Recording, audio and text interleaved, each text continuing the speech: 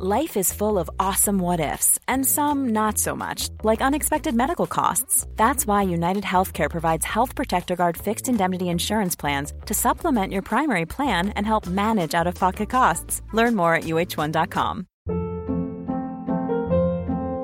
Hold up. What was that? Boring. No flavor. That was as bad as those leftovers you ate all week. Keke Palmer here, and it's time to say hello to something fresh and guilt-free. Hello Fresh. Jazz up dinner with pecan-crusted chicken or garlic butter shrimp scampi. Now that's music to my mouth. Hello Fresh. Let's get this dinner party started. Discover all the delicious possibilities at hellofresh.com.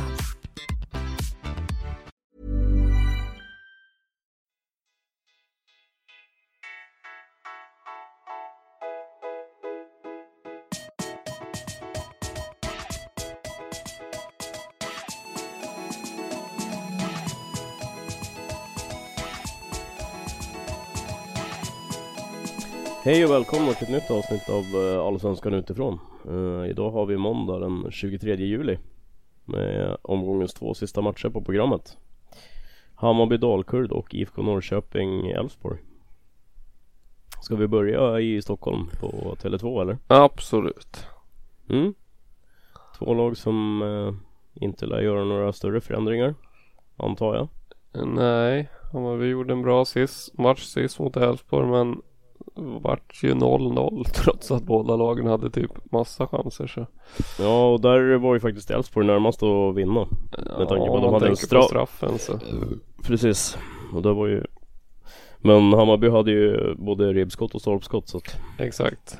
Och det var väl målvakterna i den matchen som var grymma för en gångs skull. Ja, precis. Ja, vilan är väl i princip alltid bra. Så ja, jo det är väl. Tycker han har varit lite svajigare den här säsongen än tidigare, men absolut, han är stabil. Han är fortfarande jävligt bra för att vara så pass inom situationstecken gammal. Absolut. Ja, han lever ju mycket på sin rutin också, så är det ju. Ja, men annars så ser det väl ut som att de flesta kommer till spel i Hammarby. Paulsen var ju avstängd sist och tillbaka nu. Ja, precis. Så den enda som saknas det är ju Simon Sandberg. Exakt, som eventuellt är skadad fortfarande då. Men det handlar inte spela i alla fall. Nej, problem med ett knä, så även om man är spelklar så lär han inte starta. Nej, det känns inte så. Nej, knäskador ska man vara jävligt försiktig med. Faktiskt, så annars är väl det enda som skulle kunna ändras om Svensson ska in istället för någon typ Khalili, men...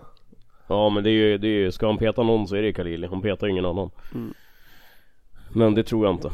Det verkar ju vara som att de har bestämt sig för att det är Khalili som ska vara eller Billborn har bestämt sig för att Khalili är den som ska spela på den positionen. Ja.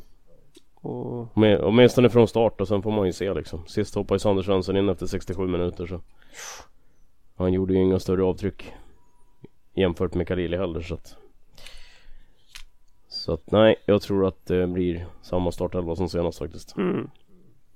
Rakt av. Ja, förutom Paulsen då, men... Ja, jo. Men Paulsen istället för Fällman. Istället för Fänge, va? Tror det. Jag tror Fänge blir kvar faktiskt. Jag tror det blir Fällman som får flytta på sig. Ja, nej, det får vi väl se då, men... Ja, nej, jag tror det känns som att det var Fällman och Paulsen som har spelat de flesta tidigare.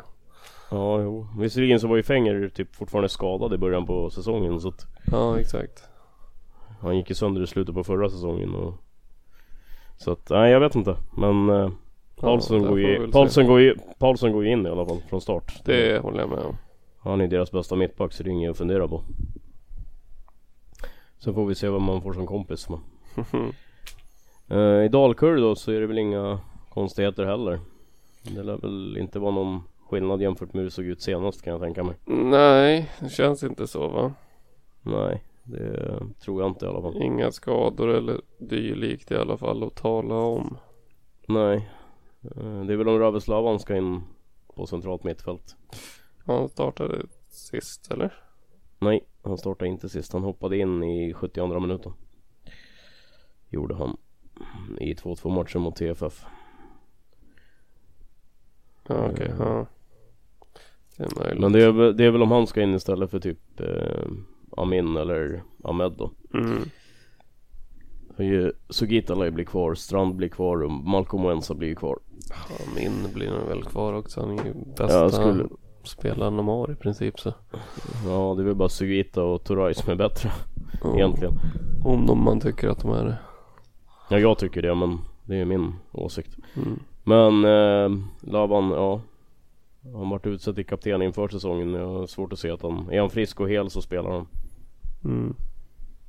Det väger ändå ganska tungt liksom, att har du en gång blivit utsett till det så det är svårt att peta dig om du inte är riktigt jävla skitdålig. Sen har ju Dalkurd plockat in en ny målvakt också. Ja, en holländare va? Eller vad var han? Ja, jag tror han är holländare. Han var klar på fredagen så att jag är tveksam till att han startar. Ja, det känns som att det blir Sixten Molin i alla fall i den här matchen. Sen får de väl slåss om platsen. Ja, precis, men det skulle visa på att han går in från och med nästa vecka. Ja, om han nu petar Molin. Ja, jo. Men med tanke på att det vet man ju inte. Nej, men de har inte gått så jäkla bra så att jag skulle väl tro att de måste göra någon förändring. Sen om det blir på målvaktssidan, ja, då är det väl så, men de har ju släppt in rätt mycket mål liksom. Jo, men det är väl inte den spelaren jag skulle hänga i det här laget. Han har knappt fått spela heller när Demri Can fanns så. Ja, nej, det är ju inte. Jag vet inte riktigt om jag skulle hänga någon. Det är väl en kollektiv kollaps lite grann. Nej, jag tycker de har gjort det ganska bra, ja. Ja, jo, men jag hade väl räknat med att de skulle ta någon poäng till kanske. Eller ett par poäng till. Hade inte båda vi dem sist inför så? Ja. Eller näst sist. Jag tror jag hade Trelleborg sist faktiskt. Ja, kanske. Men i vilket fall så de ligger väl där de ska, men jag trodde väl ändå att de skulle tagit någon poäng till kanske. Ja. Och de har ju varit i närheten av poäng tidigare också, men att det inte räckt till riktigt. Så att helt utspelade har de inte blivit jämnt så att säga. Men däremot i den här matchen så tror jag att Hammarby avgår med segern och det är ganska klart. Det känns så faktiskt, för att Hammarby ändå har varit bra i de här matcherna efter uppehållet. De har inte fått någon massa poäng med sig, men jag tycker ändå att de har spelat bra liksom. Och nu mot ett Dalkurd, ja, det ska ju bara vara seger. För Dalkurd på bortaplan också, jag tror de har typ 1 poäng liksom. Ja, något åt det hållet har de. De har inte tagit jättemycket poäng på bortaplan. Och Hammarby hemma är ju alltid ett bra lag liksom så. Ja. Så det här blir vinst för Hammarby. Det tror jag. Inga problem. Det tror jag med, om jag ska vara helt ärlig. Men ska vi gå vidare då till Norrköping-Elfsborg? Visst. Tycker jag låter som en bra idé. Ja. Faktiskt. Norrköping, där är väl Kalle Holmberg ska väl vara tillbaks efter en lättare skada senast.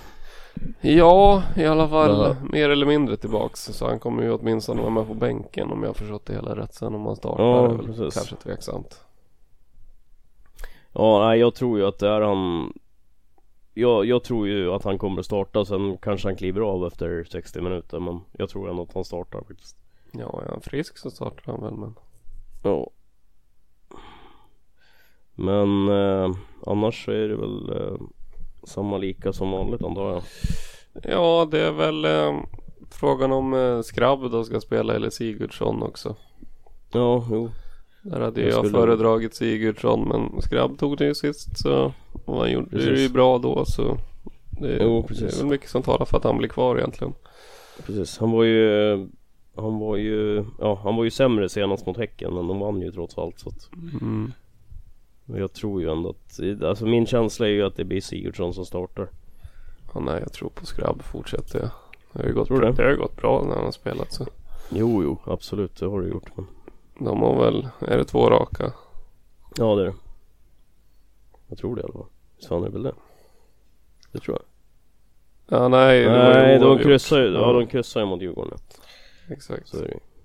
Men ja, det var ju då han gjorde mål, Skrabben. Men ja, vi får väl se. Men ja, ingen av dem har väl direkt gjort bort sig när de har spelat så att. Nej, det är varken Sigurdsson eller Skrabb. Nej, det är ju värre med Jordan Larsson.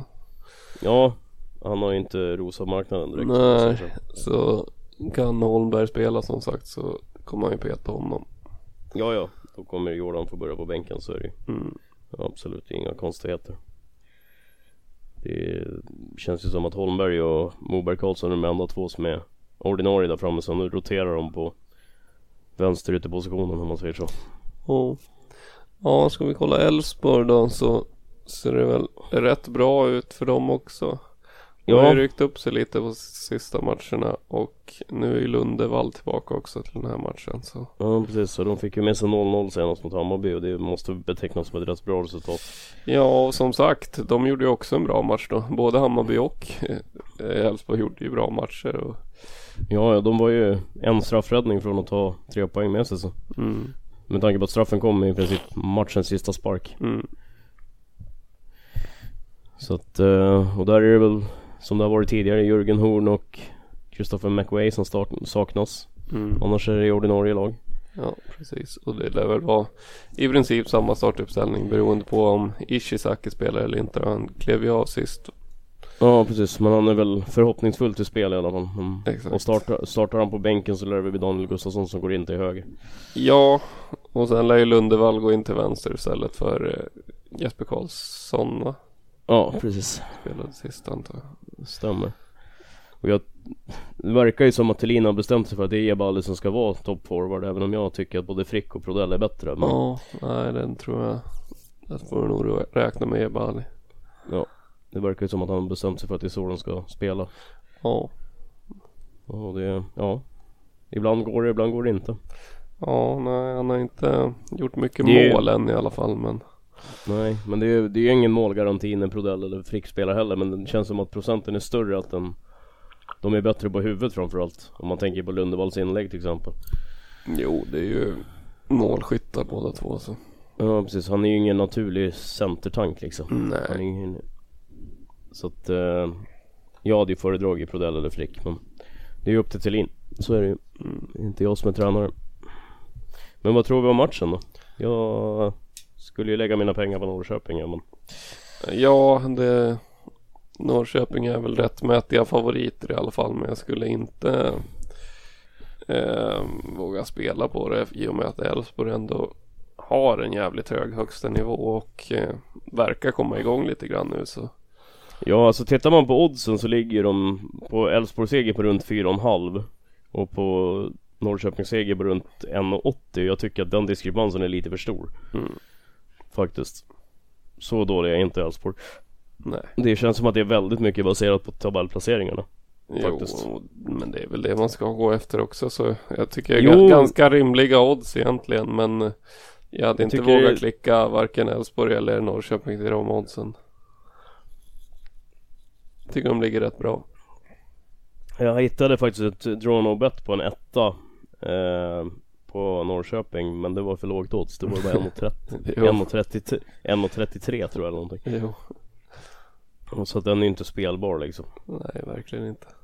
Men nej, jag sätter ändå Norrköping som favoriter, men höjer ändå varningsflaggen för Elfsborg. Ja, det är ungefär det oddsen säger också, så ja, jag håller med. Precis. Så det här skulle ju kunna vara en match. Jag säger inte att ni ska göra det, men det skulle kunna vara en match där man spelar emot Norrköping faktiskt. Just för att oddsen ligger så pass högt på Elfsborg. Ja.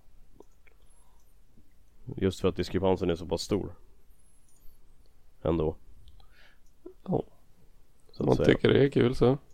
Ja, precis. Men det var väl det vi hade för den här omgången. Så det var väl det. Ja, så återkommer vi när det börjar närma sig nästa omgång. Exakt. Så får vi se vad som händer och sker. Ja, vi kommer väl missa lördagsmatcherna i alla fall, i och med att jag är otillgänglig så att säga. Ja, precis. Så vi siktar väl in oss på söndagsmatcherna. Ja, precis. Men det är långt tills dess. Precis, men vi siktar på att vara tillbaka på söndag. Ja. Om 6 dagar, så att säga. Så hörs vi då. Det gör vi. Ha det så bra nu. Hej då. Tack och hej. Hej då.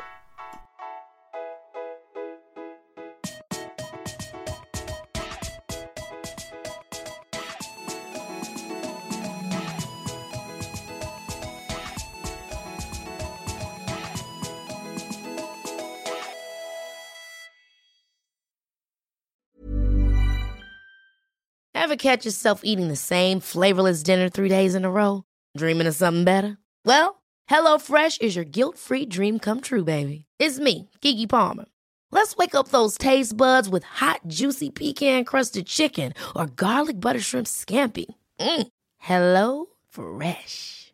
Stop dreaming of all the delicious possibilities and dig in at HelloFresh.com. Let's get this dinner party started. Even when we're on a budget, we still deserve nice things. Quince is a place to scoop up stunning high-end goods for 50 to 80% less than similar brands. They have buttery soft cashmere sweaters starting at $50, luxurious Italian leather bags, and so much more. Plus, Quince only works with factories that use safe, ethical, and responsible manufacturing. Get the high-end goods you'll love without the high price tag with Quince. Go to quince.com/style for free shipping and 365-day returns.